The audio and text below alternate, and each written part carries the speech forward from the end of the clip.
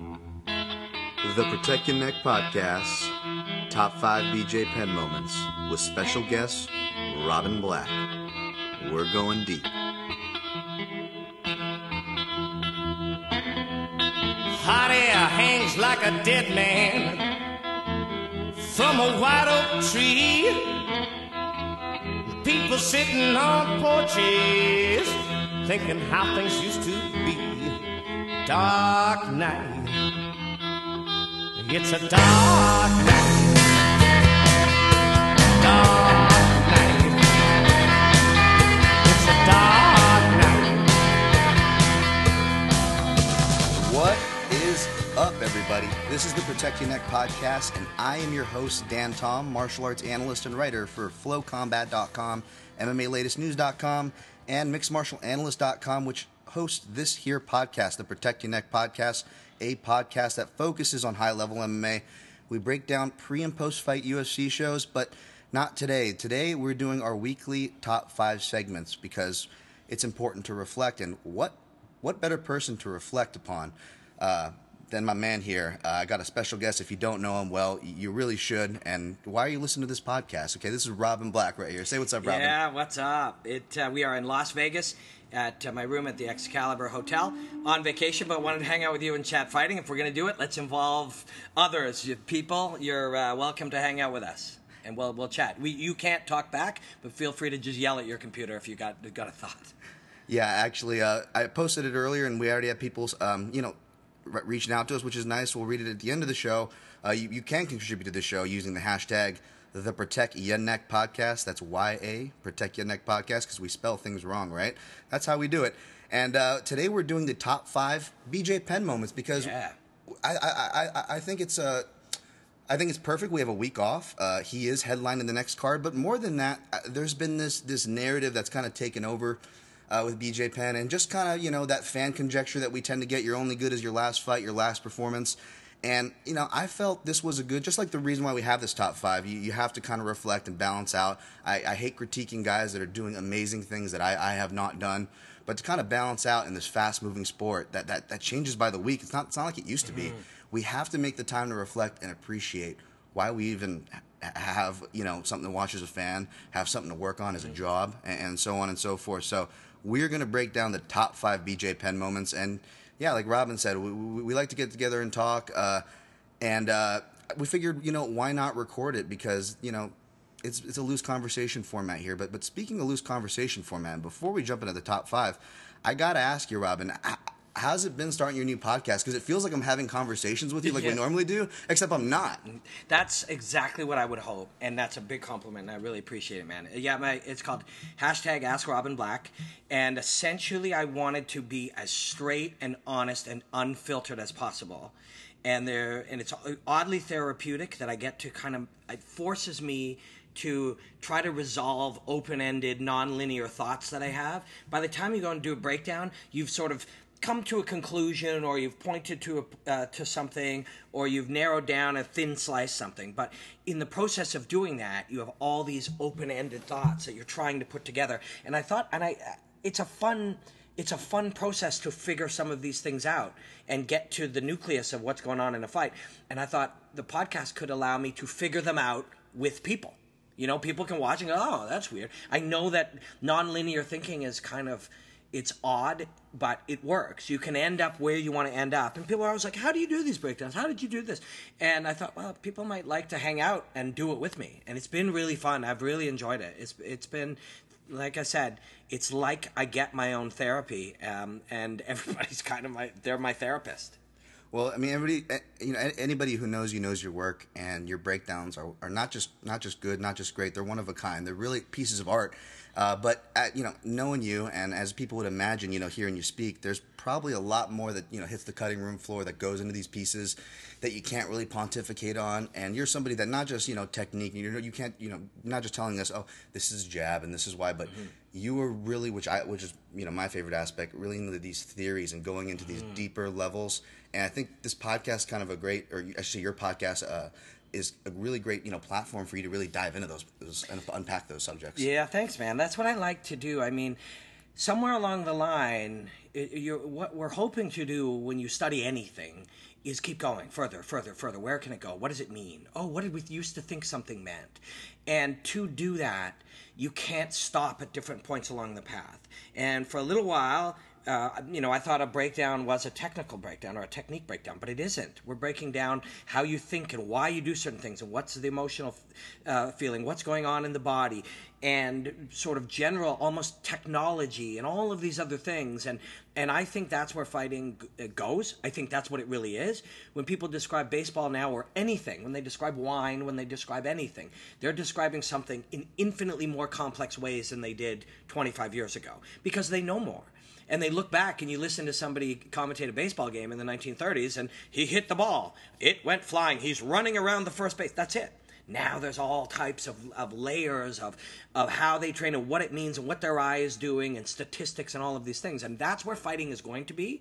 And I want to be a part of getting it there. And it's fun, man. And I'm glad we got to hang out. I'm only here for 4 days. My wife's over there reading a book. What's up? I popped in to visit my parents, and we're going to go out and see Ka. Scott Zerr, who used to be the head publicist for the MFC, and he works here for Lion Fights and some other. He's the publicist for Ka, so he got us some tickets. So we're going. So it's gonna be great, and it's really good to see you, brother. Oh, it's great to see you too. Ka's a great show, by the way. I had a buddy that used to work tech on that show. But that's one of the benefits of going to Vegas. You got to see a show while you're in town. But man, speaking of shows and speaking of big shows, it's great. We're gonna dive here into the top 5 BJ Penn moments, and not only with the narrative that I was kind of speaking on. When you think about big shows, big money, right? Yeah. Big money fights, big multi-divisional. This is something that's been a theme now, not just from Conor McGregor, but now everybody imitating Conor. And I think we've quickly forgotten. I know it's part of Conor's shtick saying, he is the first one to do a lot of things technically, but to ever attempt it. Yeah. He was not correct there. And that's why I stopped. I say, hold the phone, Conor. I like what you're doing. I give you all the credit, but give credit where credit's due because the parallels, which by the way, I'm writing a long form that's coming out later in MMA Latest News about BJ Penn's career. Kind of awesome. Looking at the parallels, you look at Mac, talking about Mac life and boxing and leaving with a title, claiming you have a title that was stripped. I mean, there was a guy that was coming in with world champ with a title that was leaving, that was starting his own websites, that was hounding Oscar De La Hoya, hounding the UFC. I mean, it's these interesting parallels when you really stop and look. Yeah, man, at it. You're right. And that's what made me a fan of Conor in the first place. By the way, I'm not saying that in a disparaging, in a scale or in an unfair comparison to either guy. I'm saying it as a beautiful kind of irony. Yeah, for sure. Yeah, you make some really good points. I bet Conor would probably acknowledge that. Knowing him, I only know him a little bit personally, but I have a feeling he might. Because, things get built on things. The New Kids on the Block would later morph into, what's that other, who are those other boy bands? NSYNC and the Backstreet Boys. Yeah, there we but go. It was the same thing. Had there been no New Kids on the Block, those bands could, whatever you call them, bands, singers, or whatever they are, could never have become that big without that happening. Things are cyclical. The more you realize that and the more you see that, the more you can see the future a little bit because you start to see the same patterns materialize in a way that you can now anticipate them happening again. But they're always back there. History should be studied for that reason. I'm glad we're talking about BJ Penn for that reason. When a culture and a society is very, very successful, it often forgets its history quickly. They said in one generation, people in Rome, when the Roman Empire happened, you'd say, hey, who built these roads? They'd be like, I don't know, they've always been here. And you ask some people in North America where we live, Canada and the United States, and you say, hey, do you know how Toronto was settled? What? No. People don't know their history. And we love fighting, and the people listening to this, you're listening to this because you love fighting. You didn't stumble onto this. You went looking for a podcast about fighting. You need to know this history. It will explain your future. It will inform you of what you can see. And these guys deserve to be celebrated. We're going to celebrate BJ Penn today. And I'm sure, such is the case, that we're going to do it in a non-linear way. I literally have 4 or 5 or 6 BJ Penn ideas. Some of them are going to be the same as yours, and some of them are going to be different. I hope that your structure doesn't get stressed if we just fire out BJ things and meander. But I love the idea of a top 5. It organizes thoughts in a way that you can discuss something in a really easy way. Absolutely. And don't worry about meandering or going non-linear because let's look at the man's career. What was linear about the man's career, right? We could talk all day, and we may very well will. So let's just jump right into the top 5 now. I'm going to kind of kick this off. This is kind of a format that I pay homage to, called the Film Vault. Shout out to them. They do top 5s with film, and they can come up with all these different categories, like top 5 bad cops, top 5s. Why don't we do it with MMA? That's great. So starting off, we're going to go from 5 to 1. We'll have honorable mentions, so if we leave out anything, and we'll kind of be all over the place. We're not just picking fights here. We're unpacking moments. Yeah. So my number 5, this one is more on the technical side. Yeah. But half guard, not just half guard. Yeah. Half guard UFC 101, Kenny Florian. And it was a pathway that BJ has done many times before if you watch his jiu-jitsu. It was a pathway that he's used earlier in his MMA career, and it's a pathway that Damian Maia has now made famous.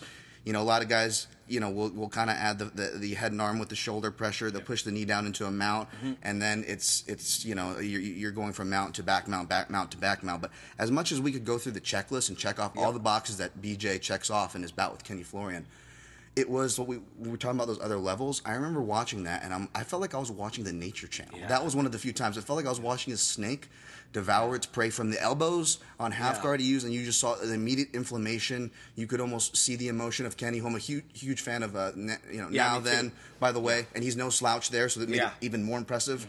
And all the way to the choke itself, the way he just snatches it up, and it. Again, it's not anything fancy. It's not anything flashy, but the way in which he does it, you're watching an animal devour its prey. That's my number 5. I want to hear your thoughts on that, though. Well, mine are going to be there's going to be some similar ones to you. So as we stumble onto them, we'll connect them. That wasn't on mine, but I love it. I'd love on that half guard game. You see a lot of guys play it now. You referenced Damian Maia. When I'm on your left leg. Yep. And I'm going to try to reach behind to your right shoulder. And that hard reach to that right shoulder is such a threat. It's such a huge threat that isn't there in most people's half guard games. And that little threat, I think, is a part of it. Kenny is a genius. He's brilliant. He's a really, really nice human being and very good at his job. When he was fighting, what I always liked, and you know what I'm going to talk about when we talk about BJ, is a couple of the people he fought and how much he made them better, but also them themselves. Like, these great fights happen because you bring together these two people, and there are two ideas. So Kenny Florian became better by losing. He was one of those guys so losing to BJ Penn made him better. Losing to Jose Aldo made him better. That it made him smarter. It made him and to take, like you said, a guy of his level and be able to beat him up using sort of the simplicity of half guard with a few extra things is really beautiful. But I love that threat to go all the way back and reach for your shoulder. That's how a lot of these guys are accessing the back, or they'll do it off a takedown. And in that moment where you are trying to respond to the half guard, so you don't want me to settle. You don't want me to settle and crush your left hip and right shoulder or whatever I'm going to do to control you. In that moment of you fighting the settling into that position, they reach for that shoulder. It's so fucking beautiful. And BJ was on the front end of that for sure. Yeah, absolutely. By the way, BJJ Scout does an awesome video on the leg weave passes and dope mounts that also BJ would use. We're talking about things kind of similar. You see that Damian Maia is made famous by just running through guys with now. Yeah. Do you have any idea who BJJ Scout is? I don't know if anybody knows who that is. Know. Yeah, could be a woman. It could be a guy. It could be old. It could be young. We don't know. Great work. Yeah. I wish I knew, but I just shout out BJJ Scout just to shout out somebody. I think it's cool to not. There's a beauty in being, and I know you've done both things. You've been not known, you've been just, your work was your work, and then people know you. And I know the advantage to that is if one day you want to commentate fights or whatever, we need to know who you are. Yeah. You know what I mean? So, absolutely. But the beauty of not, and what I'm sure you'll agree, I admire it as somebody who, I go out and I get some payoff from doing my job. So I might get paid, or I might get hired, or if there's some value to getting Twitter followers. BJJ Scout's work is for the purpose of the work, and there's no other reason. Do you know what I mean? Someone somewhere is sitting in their house or their apartment or wherever, all alone, studying fighting in a way that they're going to show this beautiful thing, and all they get for it is the pleasure of doing the work. That's something really beautiful. So whoever BJJ Scout is, a big shout out to them. Yeah, definitely big shout out. So Robin, you're up to bat, my man. Okay, Number 5. So I'm glancing at a few things I was thinking about coming in. I was going to make a list of 5, and I thought, let's just sort of freeball it a little bit and see. So there's a few things. There's a lot of things. There's a lot of BJ Penn things. But one that comes to mind, and I used it in a breakdown, is against Diego Sanchez, backed up against the cage. Now, at this point in BJ's life, he had fought George St. Pierre, who used, and then they talked about publicly, the defending of the takedown, sort of getting BJ to defend the takedown but not fully take him down as a way to get him tired. You know, so he'd experienced the sort of the world of the takedown itself changing, where at one point these guys thought of it in a binary terms. I either take you down or I don't. If I failed on the takedown, you successfully defended it, or I got the takedown. And people still talk about it that way. The audience still consumes it that way, and it's not audience listening to this. They're going to be a lot smarter than the average audience who watches a Ronda fight and a Conor fight every year. But people will say, oh, he didn't get the takedown. Well, wrestling itself, there are thousands of reasons to use it. And taking somebody down in fighting is one of those thousands. There's a million other, and like I said, BJ had his arms exhausted through wrestling by George. And Diego came in early and said, I'm going to take BJ down. And I want to be on top of BJ Penn, which in previous BJs would have said, I'm going to work guard and I'm going to submit you. But instead, BJ allowed him to push him back against the fence, and then kept him from completing any kind of double leg, but kept him locked in the mechanism of trying while he elbowed him in the side of the head. So again, and I made the reference when I was talking about Big Ben Rothwell choking out the War Master, that the War Master's head was high to get choked out because he couldn't keep it low, because when he went low, Travis Brown knocked him unconscious. Travis Brown knocked him unconscious because BJ Penn developed this spot. BJ Penn, you can see it when you watch. If you watch my breakdown of Ben Rothwell, you'll see a little reference to it. But if you watch that fight, you can literally watch the moments in the fight as BJ Penn works out how to elbow somebody in the best way possible with his back to the fence while stopping them from fully getting to his hips. And to watch him learn in that fight is so incredible. This is a man fighting to defend his title against a savage beast in front of 1 million people or whatever's watching. You include bars. Sometimes they'll say, 400,000 pay-per-views. If you include bars, it's millions of people. And in that trauma, he was able to learn and uncover new truths in real time in there. It's amazing. It really is amazing. You watch it now, and from the first time he stops it till the end of the fight, you watch him slowly make adjustments to make those elbows and punches while defending that double with his back against the cage better and better and better. And it's really, really cool. Watch it now. Go after you listen to this podcast, I'm sorry. Listen to this. Then go to Fight Pass and watch it. And watching BJ learn and innovate in real time in combat. It's fascinating. Yeah, I saw that breakdown. I really like how you incorporated that, by the way, and it got me thinking because you talk about the deeper levels and how guys come along and do things better, and I talk about these kind of parallels to the career with BJ Penn and Conor McGregor. Mm-hmm. But I remember watching you that section interweaved in your breakdown for the Ben Rothwell because that's some of my favorite things to do. Of course, after my work's done, because as you work in this, as you know, you kind of the filter gets a bit sensitive. Mm-hmm. So even people you love and this and that, you got to kind of measure, so I don't get to watch as much stuff as I do. Yeah, but I'm grateful I got to watch that piece. That was really nice, and it made me think. Building upon things. We saw those elbows against the fence. We saw him figuring it out, but then we would see Conor do it in Cage Warriors. We would see Travis Brown kind of do his own variation later against Barnett, who was kind of mentioned with that Rothwell bit. But it's crazy. It is, and it's really neat. Yeah, and it shouldn't be any surprise to us when you watch an Olympic gymnast do something, somebody else did each of those things, and people went, wow, that's amazing. He did a full, years back, wow, he did a backflip. Yeah. And then later somebody's like, wow, he did a laid out backflip. Holy shit, he did a double backflip. And they see it. The human mind says, if that person can do it, I can teach my athlete to do it, or the athlete, I can learn it. And we learn it. And it's monkey see, monkey do. Literally, we are still like primates developing. I use the reference of the monkey with the stick down the anthole. You watch them do that long enough, you can do it. And the difference and why it's so amazing to watch these guys is we cannot do that. So we can't go, most humans, because we're busy living our lives, we can't go and flying jump off a cage. But we watch them learn to do it from learning from each other. It's really, really cool. It really is. Awesome. Well, Let's move on. Number 4. Number 4. Now this one I go completely to the other side. The first one is a little more graspy. You know, you get just more technique, a little more something we can grab like this table here. But this one hits a special spot. The appetite spot, the Hawaiian spot, the cultural spot. BJ Penn's relationship with food. Okay, and the moment I'm pointing to, this one was on I think bjpenn.com, but you can find it on YouTube still. And it was before the Joe Stevenson fight. He was, you know, in probably the most six packs we've ever seen him in. You know, even arguably it looked better than his 145 appearance as far as, you know, physique wise. And he was ahead of weight. I think he weighed like 153 or something. He was underweight 3 weeks out, and he would do these blogs on bjpenn.com, which is, you know, is kind of we joke right now, the blend into jokes, but that. What he was able to succeed, and even if people were only going for him, that was a task in itself. Amazing. And those were the best part of going to the website, of course. And I remember seeing this. He was looking at the scale, going, "Well, there's something I got to do about this." But his nutritionist was actually living in the house with him, and he actually sneaks out his bathroom window, gets in a truck. I don't know if you've seen it, and he goes down to this stand, and he orders this big thing of plate lunch. And us Hawaiians, okay, we would grow up on white rice, meat, and like mac salad, which is mayonnaise and you know, noodles. I mean, fat, carbs, and meat. I mean, that's not a great diet.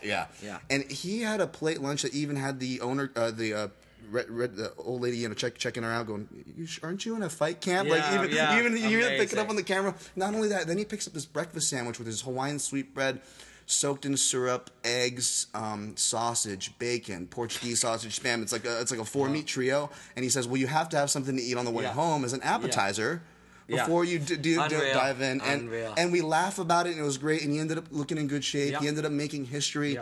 But the irony there, that was kind of his heel, right? That was kind of the irony. Sure. These were these glimpses we had. Yeah, and it's cool that he give us those glimpses. Now, people document everything. Yes. And something that you and I are currently doing right this minute. Are we creating? Yeah, we're creating something, but mostly we're documenting. Right. And that's what everyone is doing everywhere. Instagram is that, and Facebook is that. Everyone's doing that. But back then, people didn't go and show you what they were eating when you knew damn well they shouldn't be eating it. Yeah, absolutely. He's an interesting guy. And the truth is, calories in, calories out. You know, if on some level, and we all do it to some degree. Ramdeen and I were doing it at Christmas. It's like, if I do this amount of exercising before Christmas, I'm going to eat whatever I want. You know what I mean? And if you can get that weight off, did it make him a better athlete? No. Although there's an argument that if it psychologically helped him, if it gave him some level of happiness, who knows? But very, very interesting. Very interesting. Well, let me finish that. Finish that thought that you say that too. What I guess the spirit that why I appreciate is because I think, you know, there's that argument as an athlete, but I think as a fan side, I think that's what made BJ Penn endearing. You know, not just the multi-divisional weight stuff, which I'm sure we'll talk more about here. But it was the fact that he was never a ripped guy. He kind of represented the everyman. For me, it was a little different. I mean, I'm a 5'9" Hawaiian and who loves sports. From basketball to all these other things, we don't have from Asian, Pacific Islander, much less Hawaiian. We don't have much people to look at, from media to actors. There's not a lot of we're very skim, especially in this part of the world, United States. And we're not going to look up to Doug the Bounty Hunter, I don't think. Exactly. That's a tough one. That's a tough pull. But he was more than that. It extended. You know, you saw when he went to other places, everyone was a fan. It didn't matter if you were Hawaiian or not. And I think that's because he represented kind of the everyman, you know, and you know, even though the appetite, and we would get on him and criticize it, and it may have costed him, you know, the discipline, or, you know, you can make these arguments, right, in hindsight. Yeah. But I think that's what I mean by the food thing. I think it really made him endearing as that everyman. It captured that. Oh man. Yeah, he's a person, and they all are, but we don't all connect with them necessarily in ways. I'm going to use something else from the Diego Sanchez fight later. I just realized I should have grouped this in. It's something else I think is so cool. And a lot of that era, I think, is I'm going to talk about. I mean, you look, I just got some of his fights sitting up open in front of me, and it's like, fuck, we could do a top 20 easy. So I'm not even looking at mine as a top 5. It's just 5 things I think are fascinating and beautiful. But I'm going to give you a number 4, because you mentioned Joe Stevenson, and I'm going to mention that fight. I'm going to tell you why, and it's going to connect back to what I said about Kenny Florian. So, of course, he butchered Joe Stevenson, right? Right. And it was masterful, and it was dominant, and it was beautiful. And so we could look at any aspects of that fight. But what I want to talk about is I met Joe Stevenson when I did my very first commentary gig ever. It was ex-MMA, which is probably a MMA name that is in 30 different states, countries, ex-MMA. But it was in Montreal. And David Loiseau was fighting Solomon Hutcherson. And it was wonderful. It was me, Ramdeen. It was both our first ones, and Chris Hordeski, actually, who was like 21 years old and was one of my coaches at the time. And we did it, so it was wonderful. But so Joe Stevenson was there cornering someone. Maybe Aaron Riley. Does that sound possible? Did he work with Aaron Riley? Might have been. He was cornering somebody.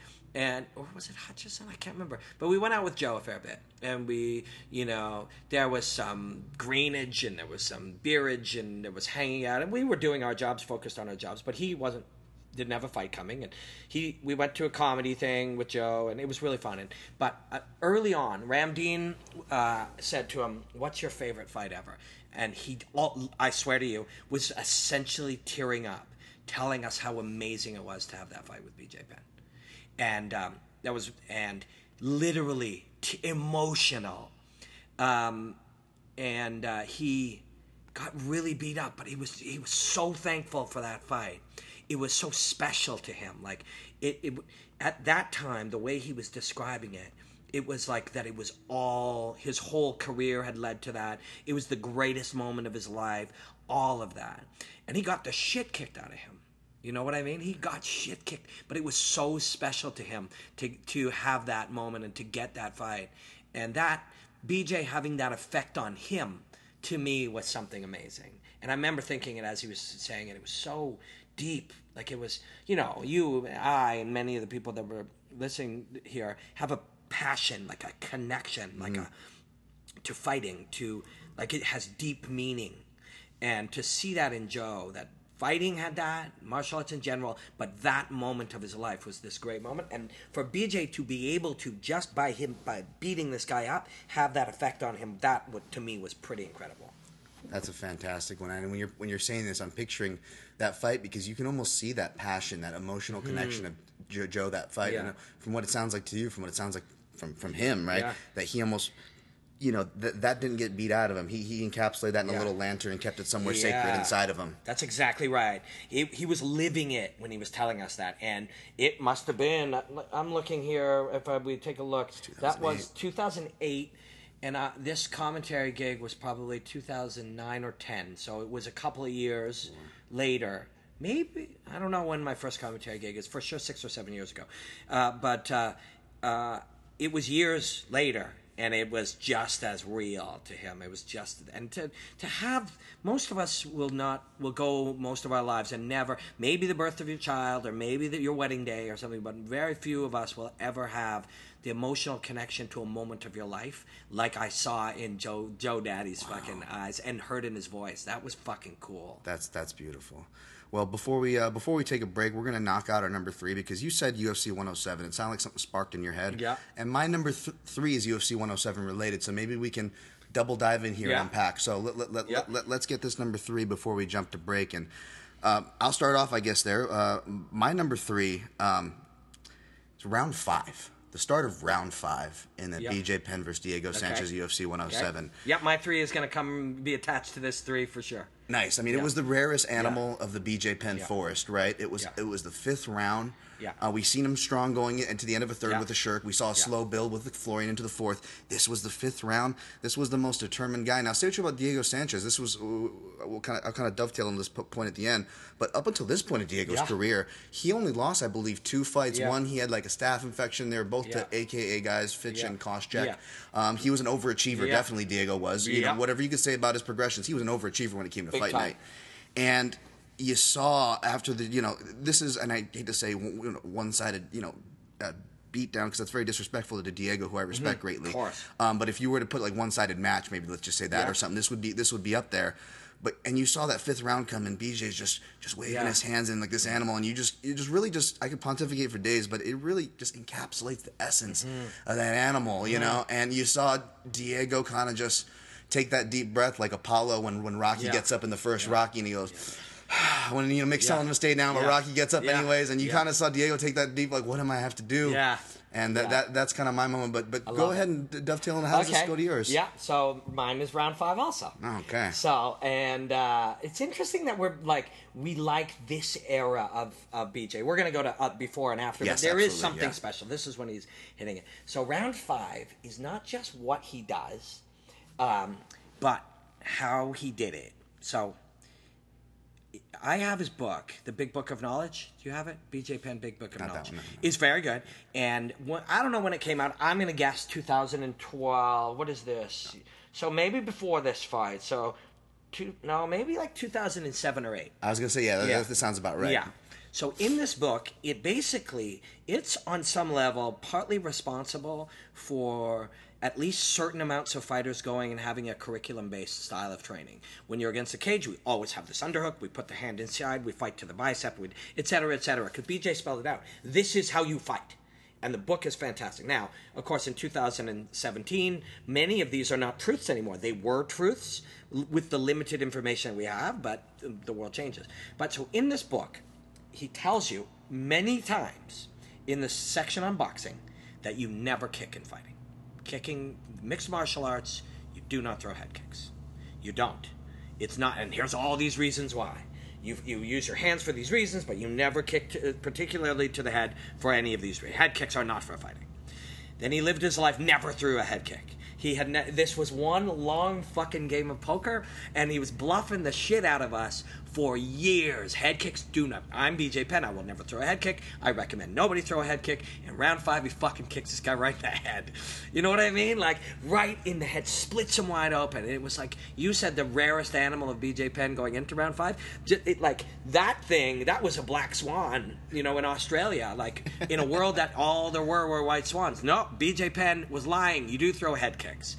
Cut him wide open. It was what led to the finish. But that was a fucking career-long misdirection play, right down to writing it in your book. If you knew anything about BJ, one thing you don't have to worry about is getting kicked in the head, because he doesn't believe in it. Dude kicked Diego Sanchez right in the head, split him wide open. That's pretty awesome. And I think the dovetail, that's fantastic. I love that Black Swan reference. That's absolutely true. That round 5 BJ right there. And it dovetails nicely because that right there, I think, Rogan has this quote. I'm not even going to try to repeat it, but he says it well. But that is arguably one of the best fighters this planet has ever seen. Yeah. That right there. Not just the sport. Yeah. Not the history of sport, but I think, and you hear guys like from Joe Rogan and to Anderson Silva. Yeah. That those are the reasons why people respect like that. That's who their number one is for whatever that worth is. And it's worth, to me, I mean, it's sad. Like, I know we're not supposed to get sad about such weird things that should have so little bearing on the life of you and your family. But I get sad when people who don't really, that there becomes a public kind of belief that they know something goes, oh, this guy sucks, or that's not. That's why history is important. You really want to see where the truth is, and the truth is, I don't care who you are. Anybody who knows anything will tell you BJ Penn of that era is the greatest fighter in the world. If you don't study fighting, and most people don't because they have a life and they study the thing they study. I was talking to my parents today, and Erica, we were talking about somebody who specialized in working therapy of your voice box. Yeah. That's a lifetime of dedication to that thing, to a point that it becomes an art. He's no longer a he's an artist. Everyone has something like that, and if they don't, they should. Mm-hmm. Ours is fighting. Yeah. And that's why people don't need to spend their whole life studying the voice box or fighting or wine or anything, because there are great people in the world doing it for you. So, but any of those people, they will tell you BJ Penn of that era was the greatest fighter in the world. Absolutely. I mean, that's kind of why I'm pouring my heart into this long-form article I'm writing, because history is beautiful, and it was a young sport, but now we're getting to the point where we're having history. We're having different eras now. Totally. And it's important to keep those in the general perspective of this fast-moving sport. And with that fight in particular, that 107, though, that was kind of a crazy, because, like I said, it was a one-sided, drubbing, if you will, and I hate even using that word. But, I mean, the crazy part was we've seen epic fights where two fighters just aren't the same, Carlos Condit and Robbie Lawler, right? Yeah. That fight, ironically, was one of those for both guys, even though one guy was unscathed, which was BJ Penn. Yeah. If you look at both guys' career, and I don't want to, this is right in the middle, so we're not ending on a negative note, and especially on those two guys who I respect, but both their careers took a rocky turn. Both guys, it was a really weird night, and that's what almost makes that night so special. It was the last of the great. It was one of the greatest we'll ever see in the sport. It was maybe probably one of the greatest things we ever see from this guy in particular. But it was also the last of two guys in a way. Yeah, well, Diego became defined by his toughness. and you saw it that night. Yeah. So that became the reflection of his identity, and it was real. He is a great fighter who is a great martial artist who has become as great as he can, and he will continue to improve. I'm sure he'll get even smarter. But that the root of him, what made him different and special, was his ability to be tougher and to handle fire more than everybody else. And so he got to celebrate that night, and it became an aspect of him. Dan Hardy is somebody if you listen to this, you know Dan is one of the brilliant minds. He's become one of the great minds of fighting. He and I have had 3 or 4 conversations outside of breakdowns and done 3 or 4 things together. And he doesn't celebrate. He doesn't want to celebrate that type of gameness. He sees that as something that should, out of your honor. I'm paraphrasing. I'm definitely using words. These are not his words. I'm interpreting what I think he means. That you need to honor yourself by not putting yourself in those situations. Yeah. And I get that. I do. And Dan is a fucking wonderful guy. And his perspective, of course, is brilliant. So because somebody so smart gave me that perspective, I look at it and I consider it, and I get it. But then on the other hand, what you say is, whether or not he should put himself, or you should find a way to not be in those cases, he is in those cases, and we get to see this incredible human spirit because he is in those. I understand that we don't want him to be injured or have his life negatively affected because of it, so I get that, and I understand that's part of the perspective, especially a fighter of a high level like Dan or anybody else who sees that. Many of them are like, you shouldn't be doing that, bro, and they know it because they are worried about their own. Mm-hmm. You've had concussion issues. Yeah. I've had concussions. These guys are worried about them. Absolutely. But the truth is, he is in those moments, and by being in them, you see this incredible human spirit and what we can do and what human beings can do. We can't all do what Diego Sanchez did, but we're all human, so we can all feel some connection to it. But yeah, that was a pretty incredible one. And for such a, as you're not, I'm with you. We're the same. We don't ever want to say anything negative. Right. We really don't. These guys, we honor them. But it is not untrue that was an incredibly one-sided fight. It was a poetic, perfect storm. I mean, that BJ Penn was poetic alone, and how at the peak of his perfection there. But that BJ Penn would have destroyed any fighter in the world in one round, if not for that perfect storm of Diego Sanchez, who was already an indomitable, durable spirit, the immovable object, who was at his perfect point too. Exactly. And like you said, we're not trying to jump on one side, but the poetic, perfect storm. But we're gonna knock out these last 2 and get to your fan questions and fan top 5 here. We're just going to take a quick short break, and we're going to end this baby on an even more upbeat note, because this is fun. So. Yeah, I'm going to get a gelato. All right, stay tuned, folks.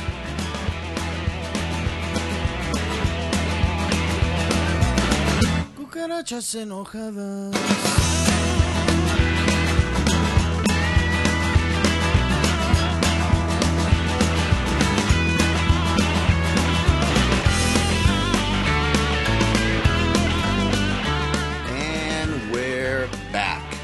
Protect Your Neck podcast with your host here, Dan Tom. I'm here with my good buddy, Robin Black. Woo-hoo. And we are doing our top 5 BJ Penn moments. We're on our number 2, so I'm just going to jump right into this. Little rewind, just a little slightly before this era we were talking about. I want to revisit UFC 84, Ill Will. Mm-hmm. And essentially, I'm talking about the blood-licking gloves. That may be on yours. I know that's on a lot of people's. But it was the moment before that. It was after he finished Sean Sherk with the knee, and he's following with punches. The round ends. We're not sure. Is Yamasaki, is he stopping it for the fight? Or, what's going on? And BJ essentially calls his own fight, not in a...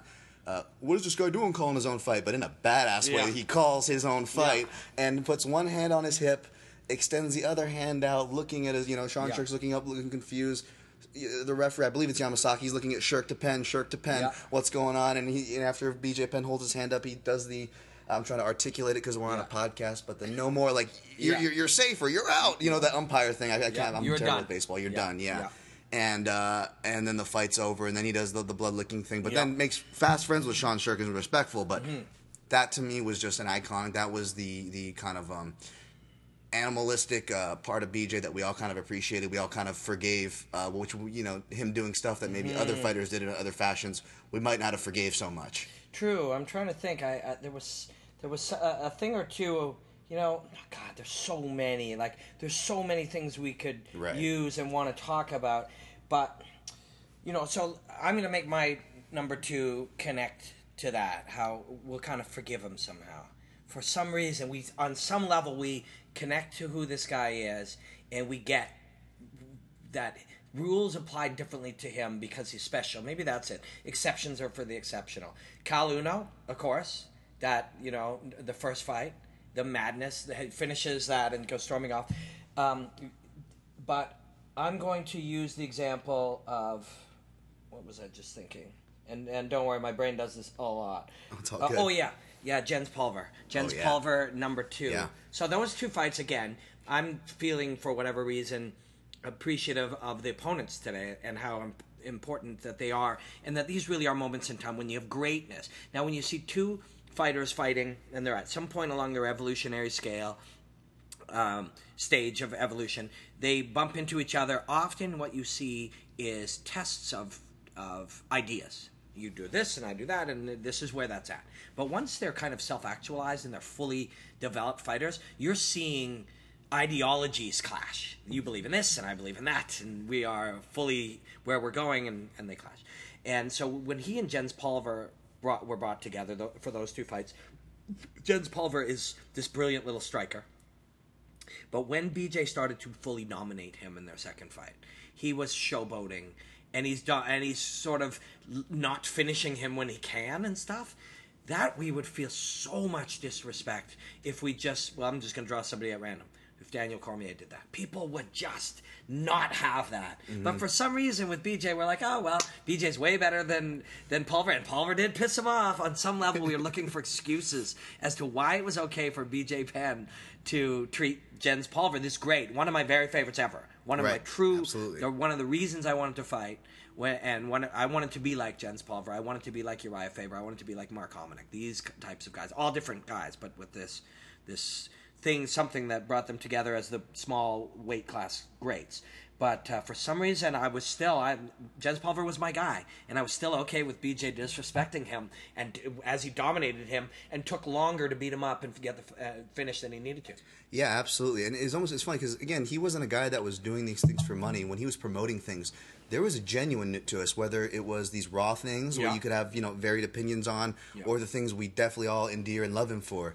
And just like maybe not so much post UFC 205 Conor, but what I really love, and I would try to point out to people about Conor with the trash talk with the Jose or prior to Mendes, like, dude, this guy is really legitimate after, and that's the Conor that I like from coming up in Cage Warriors, the martial artist aspect of him.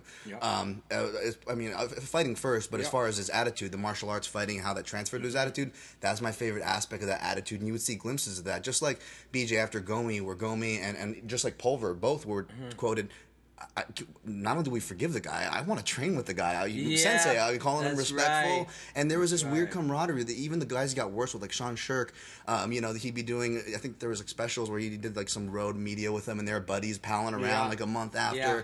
Matt Hughes and him riding around on the motorcycle. How about that classic picture where BJ's on the back of the motorcycle? Yeah, his little brother. And you could see that it was genuine. Oh, this guy's a softie inside. He's a really genuine dude. He's doing what he needs to, whether it's for the show, whether it's for himself to get him hyped up. And I think forgiving, I think that's what we might have incorporated. Maybe that's why we forgave him. Yeah, I mean, that's just my opinion, of course. But I agree. Can I give you my number 1? Yeah. Let's go. You go first, please. Yes. So, what the fuck is BJ Penn doing fighting Lyoto Machida at heavyweight? Jesus. Yes, I'm glad you brought this up. Yes. Or like fucking. Oh. It essentially was heavyweight. I think Machida weighed 210 or something for that fight. What are we doing here? And he gave him a great fight. Yeah. He gave him a great fight. It was slower, which you're going to be when you're bigger. I don't remember what BJ weighed in. It was 189, I think, for that one, or 191. Well, yeah, something and then right around 221 I saw for Lyoto on that. Yeah. But, So what are we doing here? And, you talk about guys, multiple, again, Conor McGregor, multiple weight classes. BJ Penn fought at heavyweight. Like, so when we're discussing whether or not McGregor can fight at welterweight or whatever, this featherweight, which is what he really is, fought at heavyweight against Lyoto Machida in an awesome fight. It was a competitive decision. Up until he got dethroned, or up until not dethroned, up until the first fight, I should say, with Shogun at UFC 104. Lyoto not only was undefeated, but BJ, I made the argument, did the best against him. Yes. He was a lightweight. And even just from a history of technique standpoint, that fight was a physical debate about what range we want to fight in. Yeah. And that's a big part of every single fight today, and which is why I'm having a hard time analysis-wise of figuring out how to properly explain some of these things now that it's in every fight. So you can no longer ever go, this fight's going to be about range management.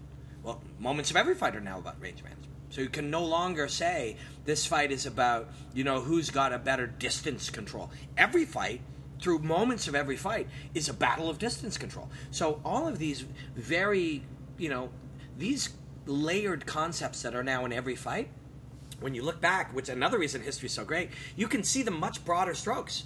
If a fight is about, who can control the distance they want to fight at, that's what the fight's about. Yeah. If the fight is about who can keep it standing or who can, it's very broad. It's very obvious. If this fight is about who's, punches harder, these fights back then were much more defined by one or two things. Mm-hmm. So great fights like that, when you look back at them, you get, and I get to commentate vintage Pancrase and some other old fights, but Graham Dean and I commentate. So we've probably done at least 150 fight cards of old fights from 1997 to 2007, and a lot more in the late 90s and early 2000s. If you have Fight Network in Canada or anywhere in our territories, we have like 20 other countries we're in, you can see those. And it forces us to contextualize, why is this happening? Well, in this era, people believe this. So the history makes you learn so much. And a fight like this one is like that. But also, what the fuck was he doing everywhere? It goes back to your food, your number 4. He's like, fighting is not about cutting weight. Fighting is about fighting, and fighting is about fighting. And just to close out on that, 2 quick things. One, just the technique. He really meant by that. I remember my coach, one of my old coaches, Neil Melanson, catch wrestling guy now with the Black Zillions, and he's a real, he's a big reason why I know a lot of the things that I do, and I'm able to explain these things through my writing, is because of his teachings, and he's a real emphasis on hand fighting. Yeah. Anything from wrestling, especially catch wrestling, that. And I remember judo, jiu-jitsu, you got a hand fight in most, in boxing you hand fight. Absolutely. I mean, everything you hand fight. That's actually another article I wanted dive into, is just like different examples of arts of hand fighting and how they translate. But you saw BJ use that to get up, and as far as wrist control get ups, people don't realize that not only can if you just isolate one wrist, not only can people can't choke you with one hand. I mean, there are obviously some chokes and this and that, but for the most part, you're safe. But you also disrupt passes and advances just by taking one grip. They can be on top of you, they can be in a dominant position, but you disrupt that grip, you're right up. Even the idea of get ups, that wasn't very standard. Oh, we're on the ground now. Okay, I'll submit you. Yeah. Like, that's how people thought then. They thought, okay, we're on the ground. I guess I'll be looking to submit you. Not now. We're going, or maybe I could sweep you, but that became hard very quickly with guys like Matt Hughes, who, of course, BJ, that slip right hand on Matt Hughes. I mean, there's so many. There's 10 other things that we could have discussed for BJ Penn top 5. Well, so we're not here all day. Let me end on this number 1, because it's in a similar spirit to your number 1, except Lyoto, I guess, more the extreme angle. Yeah. This one's more the classical angle. Yeah. UFC 46. This was great. I mean, there's 2 moments. One, when they had the Eddie Bravo on the side, they queuing it up like it was boxing, Right. And Eddie Bravo was being totally faithful to BJ, but it was like, oh, it's so beautiful. He's gonna give the old sluggers chance, Yeah. It was almost amazing. And then even Joe Rogan, they're all fans, they're being respectful, but no one's, taking it serious. Matt Hughes is about to make his 6th title defense, set a record. He is considered the pound-for-pound strongest and best fighter. They were they were just making up accolades for Hughes at the time. And you hear Rogan and saying... this little Hawaiian, it's got nice jiu-jitsu, but wrestling beats jiu-jitsu these days. Eating McDonald's leading up to the fight, training only a half hour a day, and as the fight starts, you hear Rogan say, courageous or foolhardy, we're about to find out right now. And that resonates, and that's the spirit of martial arts. That moment, and he's coming out to the post-fight where he's, again, the emotion, showing the crying. This is what kind of makes this endearing. Like, oh, who's this cocky kid that thinks he can challenge Hughes and lick his glove? And then you're just like, oh, he's the biggest, so he's a soft. He doesn't even feel like he deserves it. Hughes is his idol, and it was just so endearing. Then he goes and calls out Tim Sylvie in the post-fight press conference. It was all BJ Penn. I'm really glad we chatted about that, because often we could have ended up talking about anything, but we ended up exploring really cool things about why we liked him too, which is not something I think we set out purposefully to do, but that's a really cool thing. I'm glad that we got to mention some of those things, because you do, if you were a BJ fan, if you're newer now, you don't know him necessarily, you can become one. But if you were one, we did wonder what it was. Why, obviously the guy was great, but why did we worship BJ Penn, and why did many people? We don't know. We've come up with a few answers, but we don't really know. Well, that's what I like about these top fives. It gives us a chance to kind of get at these angles where, maybe more so with my work, I guess, with the work that I do, and many analysts do, we get kind of stuck in these walls of what this person does well, what they don't do well. Don't be too nice, but don't be too negative, right? Yeah. And we don't get the chance to really just talk about the whole, the whole platter, unload it, unpack everything in deep, and that's why I was like, what better person? I'm gonna hang out with Robin anyways. Let's do it, man. Let's bring balance to the force out there and recognize it great, and just give credit where credit's due. Sure. Hey. Yeah, super cool. I hope BJ hears this. I've been going on my show at different times when saying, you got to come to Toronto, I'm going to take you out for tacos. And that was an ongoing gag that we had on the network when we were like, BJ Penn should fight at UFC 20, what was Toronto, 206? Yes. So we kept going, come to Toronto, man, I know some good tacos. But guys like this, you hope, know how much people appreciate them, because as they get older sometimes, there are a lot more people interested in Mickey Gall than BJ Penn on the surface.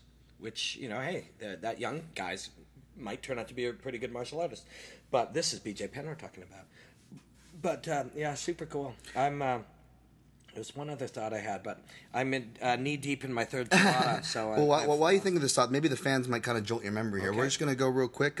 Again, these things will be picking up more, which means we want your participation to pick up more. Use the hashtag the Protect Your Neck podcast. Wow, I haven't even finished my beer, and I'm already stammering toward the end of this thing. You got a hoppy one. I do. I like me some IPAs. So this is the last one for a while though. Doing the FC Weight Challenge. So stay tuned for that. I'll keep you all posted. This is my last cheat day here. But use the hashtag the Protect Your Neck podcast. Submit your top 5 or questions. We had a couple here we'll touch on before we go. Just for the top 5. Oh, hey, my man Daniel Levy at Best Fight Picks, half the battle. The fans, you want to see GSP? Do you want to see BJ Penn versus GSP? Oh, that's the post fight after the Sean Shirk. Yeah, he definitely cut some promos. Awesome. Levy's a good dude, and I'd like to see it again, but I don't know that George is going to fight.